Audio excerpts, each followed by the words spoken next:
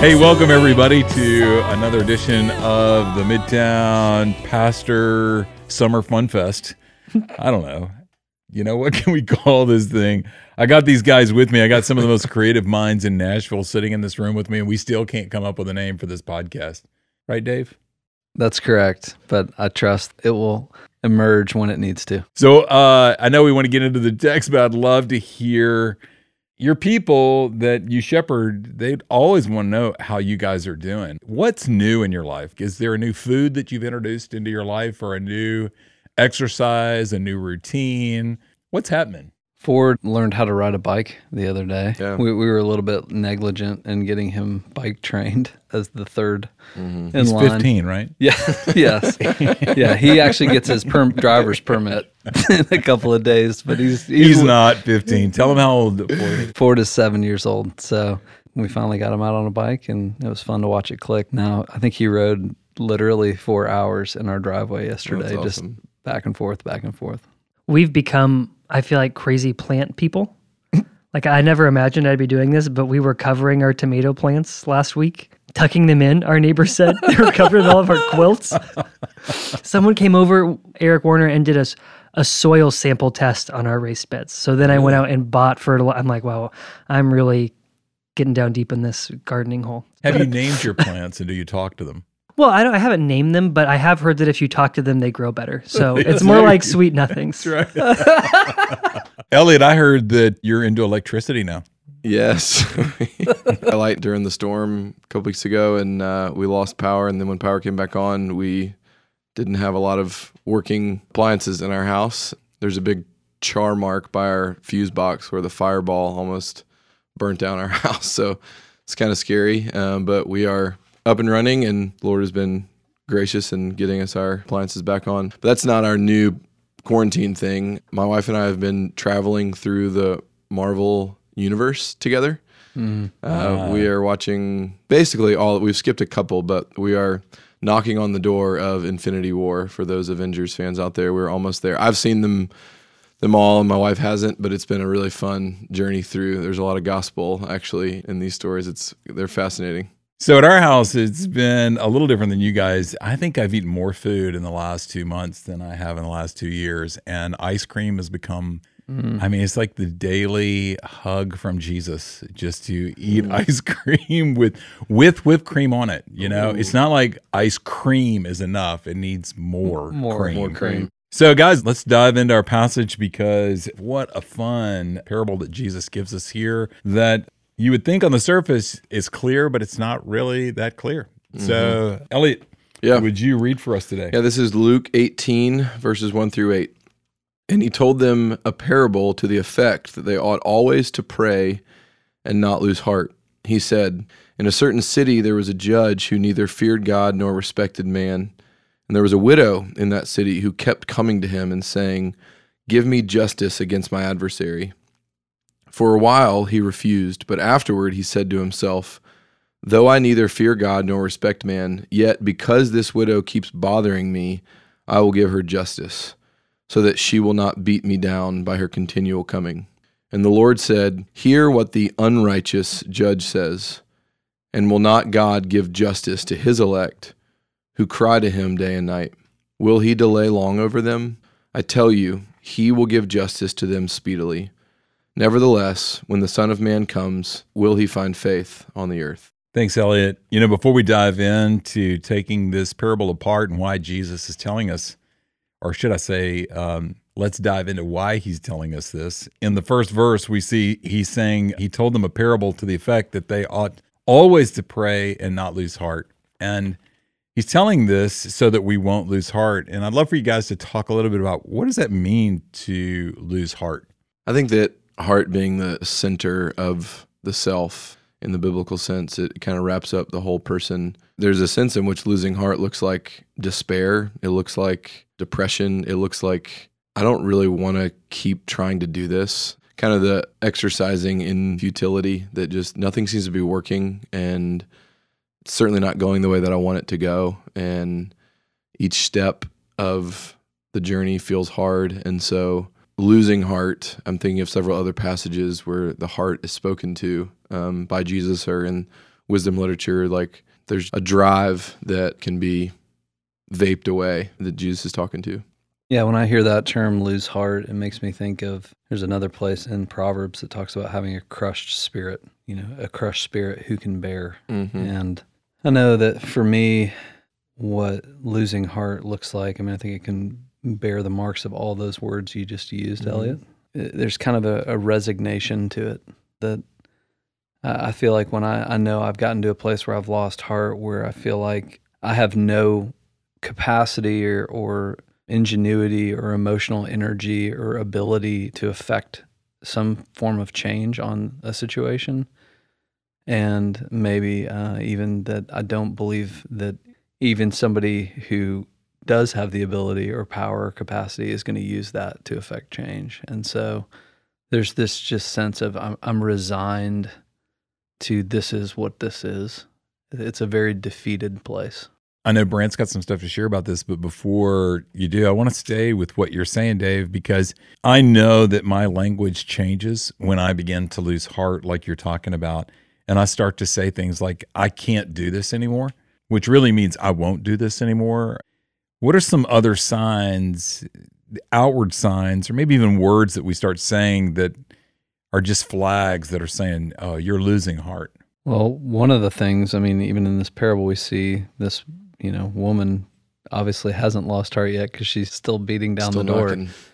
But sometimes it's what I am saying, and sometimes it's what I stop saying. I just get quiet. And what it can outwardly look like is I begin to isolate and retreat from everyone around me that I may believe does care or could affect some sort of change.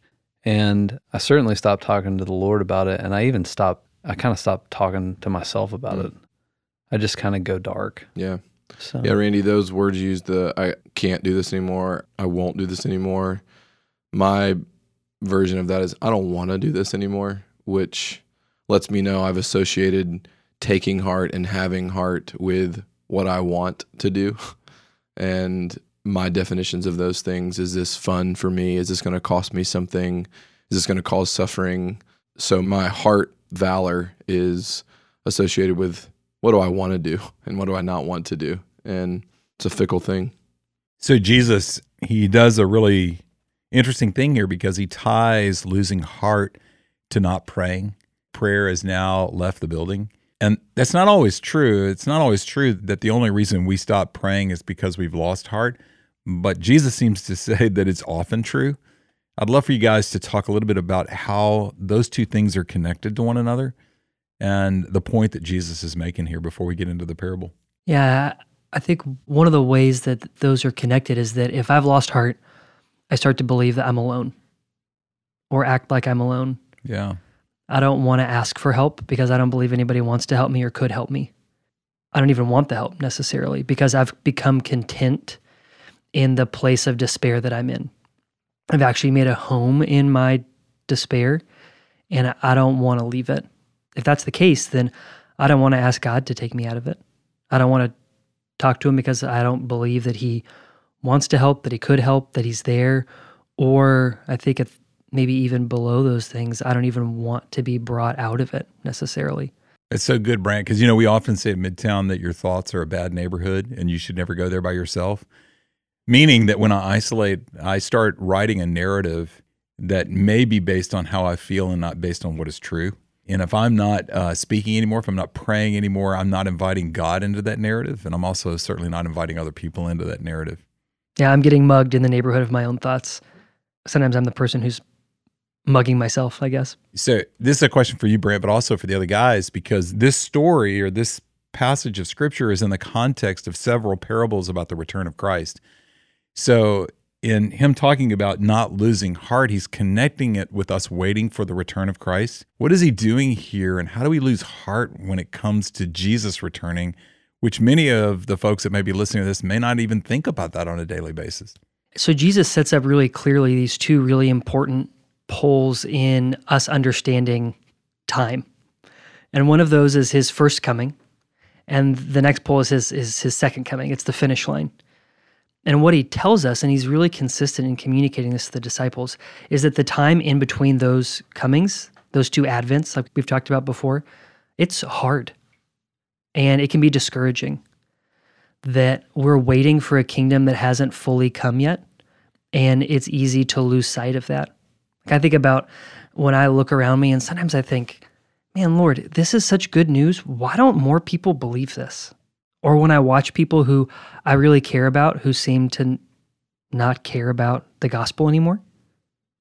And sometimes it's not even that they don't seem to, it's that they say that they don't. Oh, Lord, this is hard to wait when people around me have given up waiting or aren't interested in waiting. And I can think of a lot of other examples of things that can put me in that place in this in-between time. I think one of the things that's true about prayer, it's true about corporate worship, it's true about time in the Word. I mean, prayer is one of the primary vehicles and gifts that the Lord has given us to actually carry the promises and the truth and kind of mysteriously through the Holy Spirit bring that truth not just intellectually into our heads, but actually bolster our hearts and strengthen our hearts and give weight to the truth in ourselves. And so, waiting is really hard to do. Waiting on an empty stomach is impossible to do. And so, life, if I imagine the pipes going into my house, the old galvanized pipes that are full of crud, the crud of life, eventually the crud can kind of constrict the flow. Prayer is what keeps the water, the promises, and the experience of those things flowing into my life. And so when I don't pray, just like if water didn't pass through that pipe for very long, eventually, it would be completely corroded and impassable. So it's a critical gift that the Lord's given us, but it has to flow. And Randy, I don't know how the analogy works out exactly, but what you're talking about, Randy, is why do I need prayer to not lose heart? And how is losing heart evidence that I'm not praying? The corroded pipe, I'm not sure, but it's like, if the water's not flowing through, it's going to corrode. It also is like, once it's corroded, I'm not going to pray, Mm-hmm. And so it's kind of like a cyclical. Yeah, both and. Yeah, both and. So let's just put a couple things out there right now. Does Jesus love me more when I pray? No. But I experience his love more when I do. Is the gospel more true for me when I pray? Absolutely. But is the gospel promises stronger for me when I pray? All these trick questions. The truth of it is that if I never pray again, God still loves me. If I never pray again, the gospel promises that are true for me are anchored in Jesus, not in my power to pray. So my prayer life is not so I can get something. My prayer life often is to awaken me to what I've already got. So in this passage, we're putting out there that if you're listening to this and your prayer life is anemic, it may be because you've lost heart. It may be because you've fainted in the season of waiting on the return of Christ.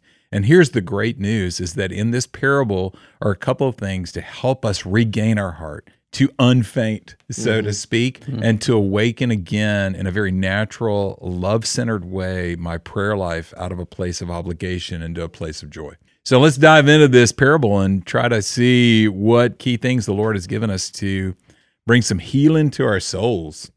And the first thing we see here is this judge who doesn't fear God and doesn't care what people think. Guys, talk about why those two things right there are Jesus' description of a despicable man.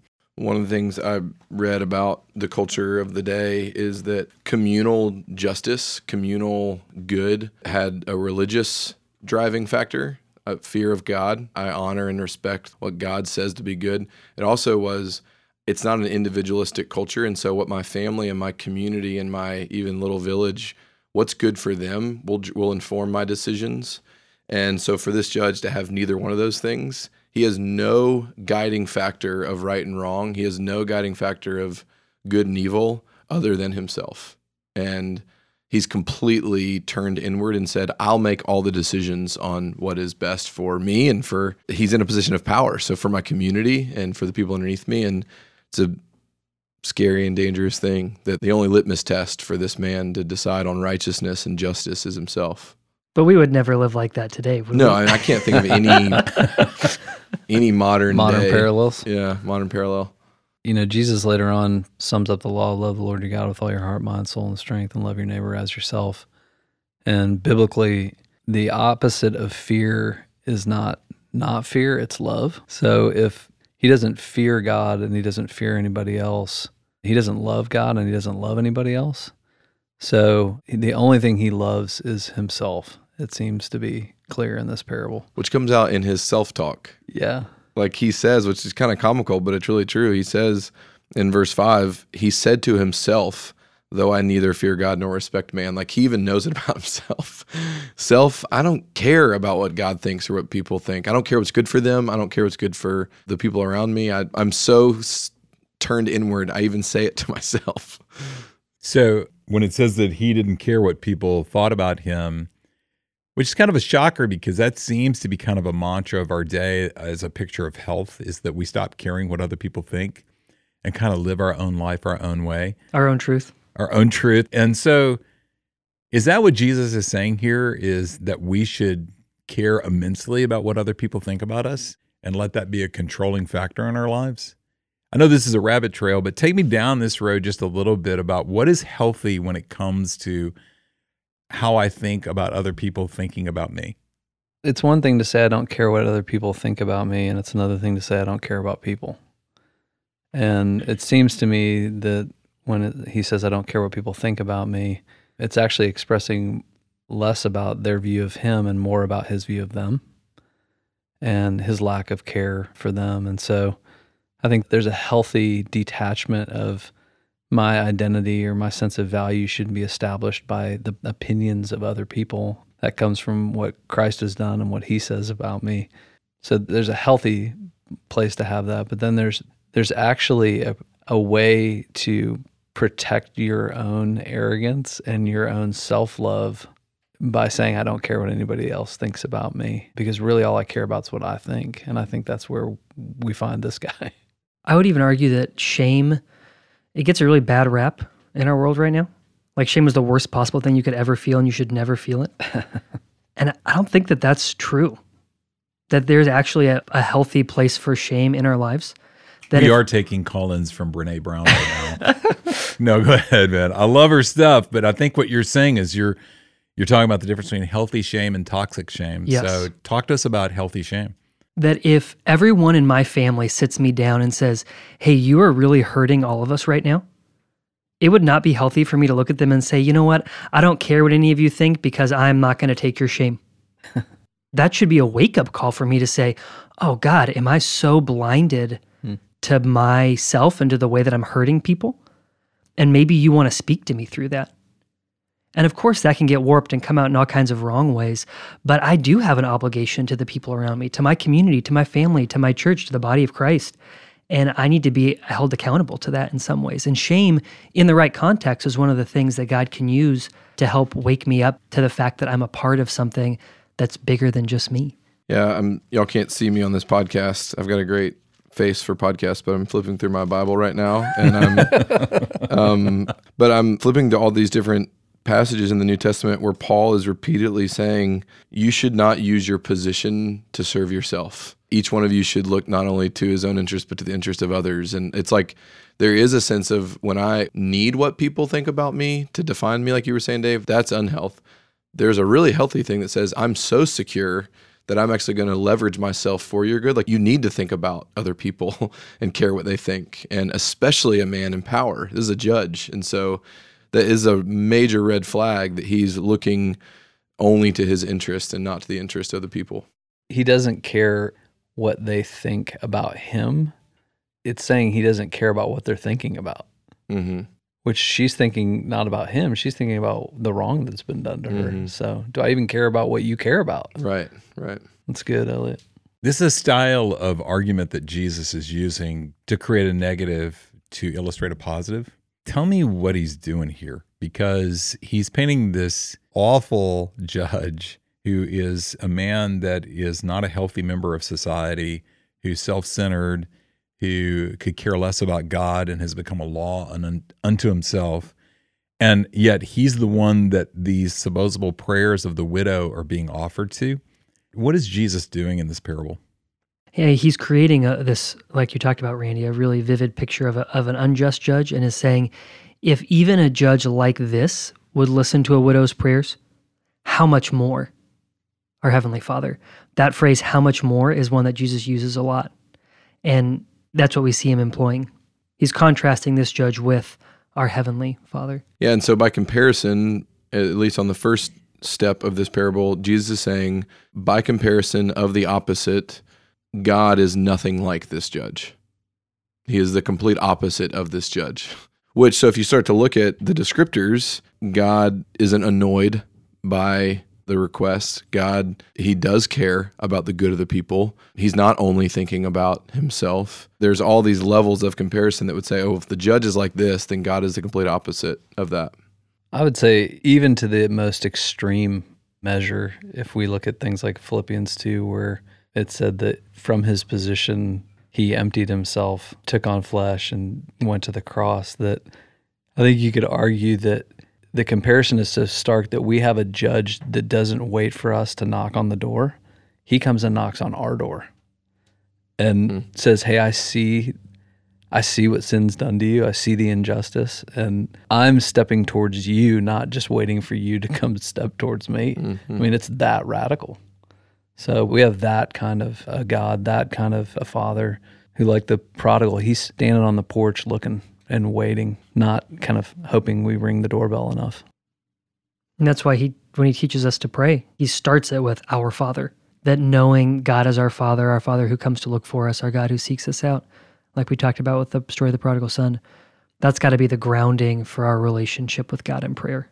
So I don't really know how to ask this question, but if I've stopped praying and I'm losing heart, what part of what you guys are saying, what am I forgetting? What has been lost in me in what you're saying that has caused my life now to become somewhat prayerless? Because I think about each of you are fathers of young kids, and your kids have no problem approaching you and invading your space, right? True. Do you have to schedule time with your kids, or do your kids just ready all the time? And I'm trying to connect the dots here between you being a father to your young kids, and where do we lose this childlikeness to where our father is so unapproachable now, or so uninvolved in my life, or we don't need him? My imagination is going to lots of really sweet places, but if Jesus told this parable to have them not lose heart, and I stop praying when I lose heart, and Jesus wants this parable to be a teaching by the opposite. He's saying, hey, this widow was persistent and never lost heart, and we'll talk about her in a minute, but never lost heart with a judge that did not care about her and did not care about the people and had no interest. How much more then should it spur you on to prayer if the opposite is the Father? Like that, you can always come to him. He never tires of hearing from you. He's always thinking about you, and he's always for you. He's not annoyed by you. It's almost like trying to light the match for prayer life, because I've decided when I don't pray that my God is like this judge. And so he's saying, hey, I've got to blow all that out of the water and maybe reignite the spark that says, you've stopped praying for all the wrong reasons. You stopped praying because let me help pour some gasoline into your tank of not losing heart, because this judge is not your father. Okay, so I want to jump off there, because I think, and I'll let you guys jump in here, but I think that it's not that I forget that God's a good father. I think that even we ask our children at Midtown, is God love? And they go, yes, Jesus loves me, this I know. I think it's the other part of the story, that we forget who we are, or we've never known who we are. So let's talk about this widow, because if the widow is us, and this is a story of opposites, what is Jesus displaying about us in this parable? Well, it's easy especially when we're hurting, to kind of feel like a widow and feel like I'm all alone. And this woman, as a widow in this society, would have been incredibly vulnerable, had no one to really represent her or champion her. And so it's very easy, especially when suffering or injustice of some form comes into our lives, to feel like that and to kind of fall into the rut of feeling like that. But I think the part of why even we're talking about prayer, and prayer being this vehicle that brings the truth and the reality of who we are to the Lord into perspective and make it alive in our lives, is that we can never say that as the children of God. I'm never alone. I never don't have an advocate. I never don't have someone representing me day and night. I never don't have all the things that come with having Christ, because I have him. I have everything that comes with him. And so, a lot of times, like I think you were saying, the narratives that I can create or the feelings that I can have can kind of put a blanket over that truth and hide it, but it's still all under there. Prayer is kind of what lifts the blanket off and actually shows me, oh, wait, this is the truth of who I am. I'm not a widow. I'm a son. I'm a daughter. I'm the bride. Let me trace this a little bit from the other direction. I think something I've encountered recently is that there are times where I haven't wanted to pray because I think about prayer as saying the right words. Oh, I know Scripture has a lot to say about prayer, and it teaches me how to pray, and so what accumulates on me is all of these shoulds for the way that I should pray and all the things that I shouldn't pray for.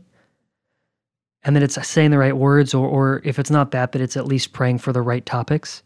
I got to be praying for other people and praying for this and praying for that, and sometimes I get tired of saying the right words, or get tired of praying for all the things I think I should be praying for.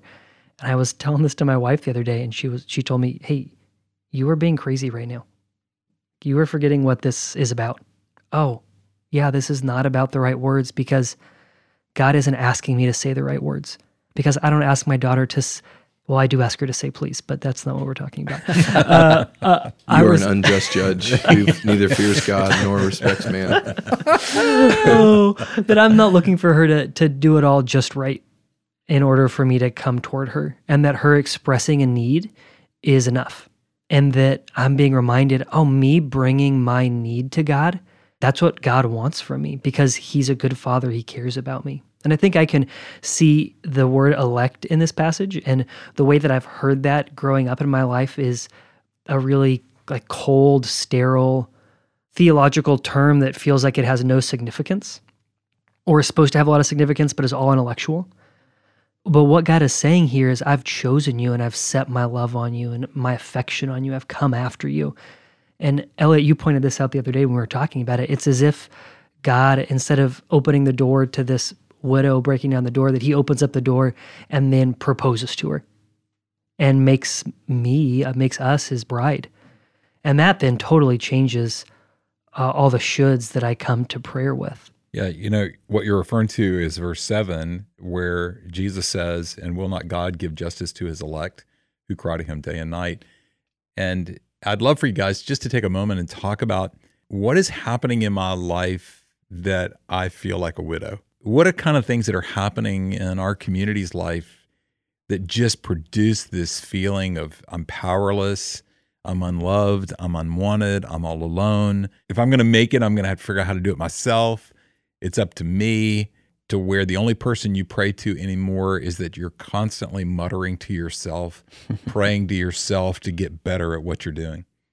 I think this season, I know I can say this about myself, but I can say it with a lot of integrity about my family. I can say this about the people in our community that I talk to, that in a lot of different ways and in a lot of different points, everyone has had a sense of feeling overwhelmed, and like what's being asked of them or what's being required of them is something I don't have the energy for, I don't have the capacity for, I don't have the knowledge for, I don't have the emotional reservoir for. So a lot of times when I feel like I'm pushed to my limit and to the place to where I feel like I've given everything I know how to give, then the idea of, hey, I have resources and capacity in Christ beyond what I have the ability to give, prayer is kind of what kicks that in. But at that juncture, oftentimes I'll take on the widow hat and just say, I'm done.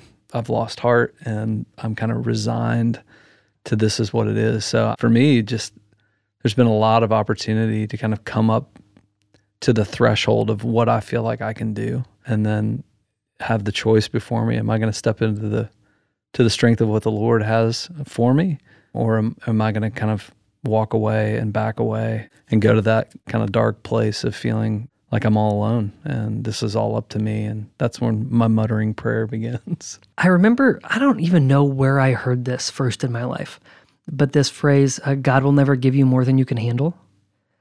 And I cannot tell you the ways that has wrecked my spiritual life. and it's been such a roadblock for me because whenever I come up against something I can't handle, I think, well, he never would give me more than I can handle, and so I guess I should be able to handle this myself. I may as well get busy handling it. As if God's going to say to the widow, hey, I'll help you this time, but you really need to get this figured out and get it together, okay? And I think that sometimes that's what God is saying to me. And nowhere, just to be clear, nowhere in the Bible does it ever say that God will never give us more than we can handle. But what he does promise is that when I get to the end of myself, that he's there and that he delights to carry me there, to hold my hand and walk with me and guide me and to give me everything I need right there. Mm. Yeah. So, Elliot, I want to bring you into the conversation here. So, when I forget that my Father is good, I stop praying and I lose heart. But when I forget that I'm not a widow, but I'm a bride, I tend to lose heart and stop praying.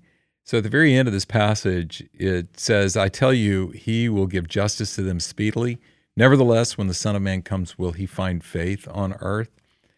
And I'd love for you to talk about, as we're kind of wrapping up our podcast here, what does faith have to do with justice? Mm. And as Christians, do we really want justice from God? Mm. Yeah, I think that on many levels, even the ones that are hard to grasp, we do want justice when the Son of Man comes. There's a couple levels there. The first one is that because of the work of our heavenly husband and our heavenly judge, the judge, like you said, Dave, who came knocking on our door, and the judge who, Philippians 2 says, emptied himself. Now we stand robed in the righteousness of Christ. And so now when we stand, this is almost too good not to be true, like we've said before. I can't even bear this thought. We stand before God and we actually do plead justice. We say to God, because of the work of Jesus, treat me as I deserve. Which is almost ludicrous to say out loud. That's what the book of Hebrews says. We enter the throne room boldly, like we deserve to be there. Justice has been satisfied. Justice has been satisfied by Jesus, and now we stand before God just. 1 John chapter 1, if anyone confesses his sin, he is faithful and just to forgive them. It's just for him to forgive us because we stand clothed in the righteousness of Jesus. And so when we stand before God, we're not pleading like a scared, homeless widow. We stand and we say, give me what I deserve, which is the goodness of the Father. I deserve that now because of Jesus. And that's getting really close to an intimate place that we don't really like to go because it's like getting too close to the fire. That is what my heart was made to believe, that I could stand before God and plead justice, and I belong in the throne room because he's purchased my spot there. I so often stay out of the throne room until I feel like I deserve it, but my life never allows me to feel like that. But if I come clothed with Jesus standing behind my husband, and then I deserve to be there, and I say, give me justice, which is the Father's goodness. Faith unlocks that door for me to walk into that room and make that cry. If I deserve is the key that unlocks that door, it'll never unlock because it's merited on what Christ has done. And so it's why faith is so key. It's faith, which is also a gift. I mean, think about how much we've been given here. He gives us prayer and he gives us everything in Christ. Primarily, he's given us faith to believe the very thing that you said. Mm-hmm. So prayer is actually what even strengthens that faith and the experience of coming into the throne room and pleading justice before the Father. I'm now so united to Christ by faith. I'm united in him, our union with Christ that we unlock by faith, that God will treat me as he treats Jesus. Mm-hmm. It's so good. And in our final moments here, I want to take us to what does that look like in our lives? When my life starts to experience vibrant prayer, my heart begins to gain traction on not losing heart, but gaining heart because of who the Father is and who I am. I remember when our kids were teenagers, they had no hesitation inviting their friends to our dinner table. We never really knew how many we were feeding. We always had extra peanut butter and jelly. Some of you guys know some of the kids that ended up coming over to our house, and they would come over even when our kids weren't there and just kind of rummage through the cabinet. But my kids owned nothing. The only position they had were they were sons in my home and daughters in my home. But in that position, they invited all their friends to the bounty of the home.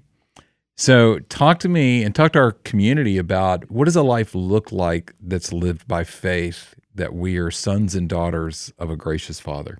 Well, that last verse, however, when the Son of Man comes, and Brant, you refer to this, that's referring to the second coming of Christ, which is where in complete totality, everything that is promised to us in Jesus will be fully brought to bear.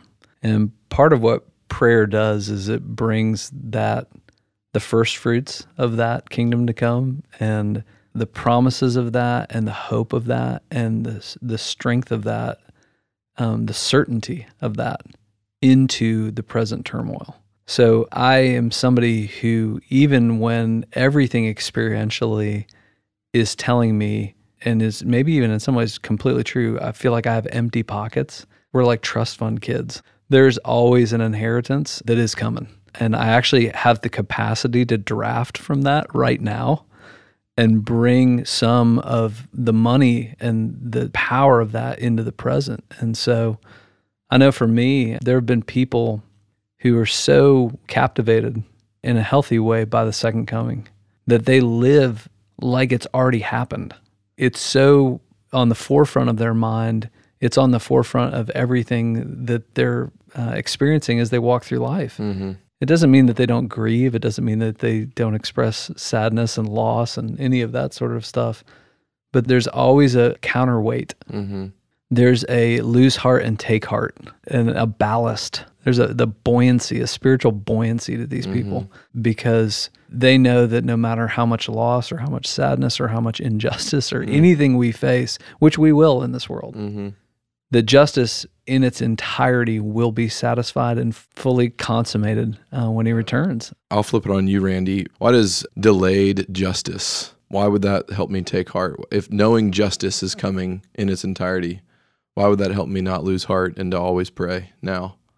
It's a great question because, as we live our lives now, we believe as sons and daughters that Christ is in us, the hope of glory, and that we become now ambassadors for the kingdom of God. So the kingdom of God has come wherever we go. Christ goes in us, before us, and behind us. In many ways, Jesus even said in Matthew, we have become the light of the world. And so now, as advocates of this kingdom that will one day come in its fullness, and yet it's here now, for us to know that and to work and to live and to labor on behalf of the kingdom fills us up to the very full. And we're going to face a lot of injustice between now and that time. And one day the Lord will make all things right. And one day he will make everything broken unbroken and every bad thing undone. And so in that time in between, we're called to endure and not lose heart, and to be that light of trusting that our Savior is one day coming, but he's here now. I'd like to close in our time of prayer. And I just want to pray as we close for those of you that are sitting here listening to this going, I think I've lost heart. I think my prayer life has either vanished or it never existed, and I've let the world tell me who I am. And the world is not telling me that I'm a beloved bride of the high King of heaven. Or you've forgotten that your father is good, maybe because you had an earthly father that wasn't good, and that word has been ruined for you and it has to be redeemed. But I want to pray for those that have lost heart, and pray for those of you that are listening to this that have not lost heart. Let's pray for those that have lost heart. Let's be the kingdom of heaven now in this place. So join me in prayer. Lord, I thank you that even when we lose heart, you do not. I thank you that when we forget who we are, you do not forget. And I thank you that when we forget who you are, Lord, you never stop being who you are. So I pray, Lord, that you'd continue today with all those that are listening to be the Jesus in Revelations chapter 3 that comes and knocks on our door. It says, let me in. I want to sit and eat with you and be with you. And I pray, Father, that especially in this time that feels so isolated and alone, that Lord, this would be the time that you would move into the rooms in our heart and not bring condemnation, but bring grace and love and celebration and name us afresh the beloved. And in doing so, Lord, I pray that we would not hold this treasure loosely, but that we would go into the world and be generous. As Dave said, that we would go into this world now as heirs to the kingdom and start spending our inheritance now and bring hope where there is no hope, to bring light where there is no light, to bring grace where there is no grace. So lead us in that, Father, and awaken us anew, especially in this moment today, to who you are and who we are. In Christ's name we pray. Amen. Amen.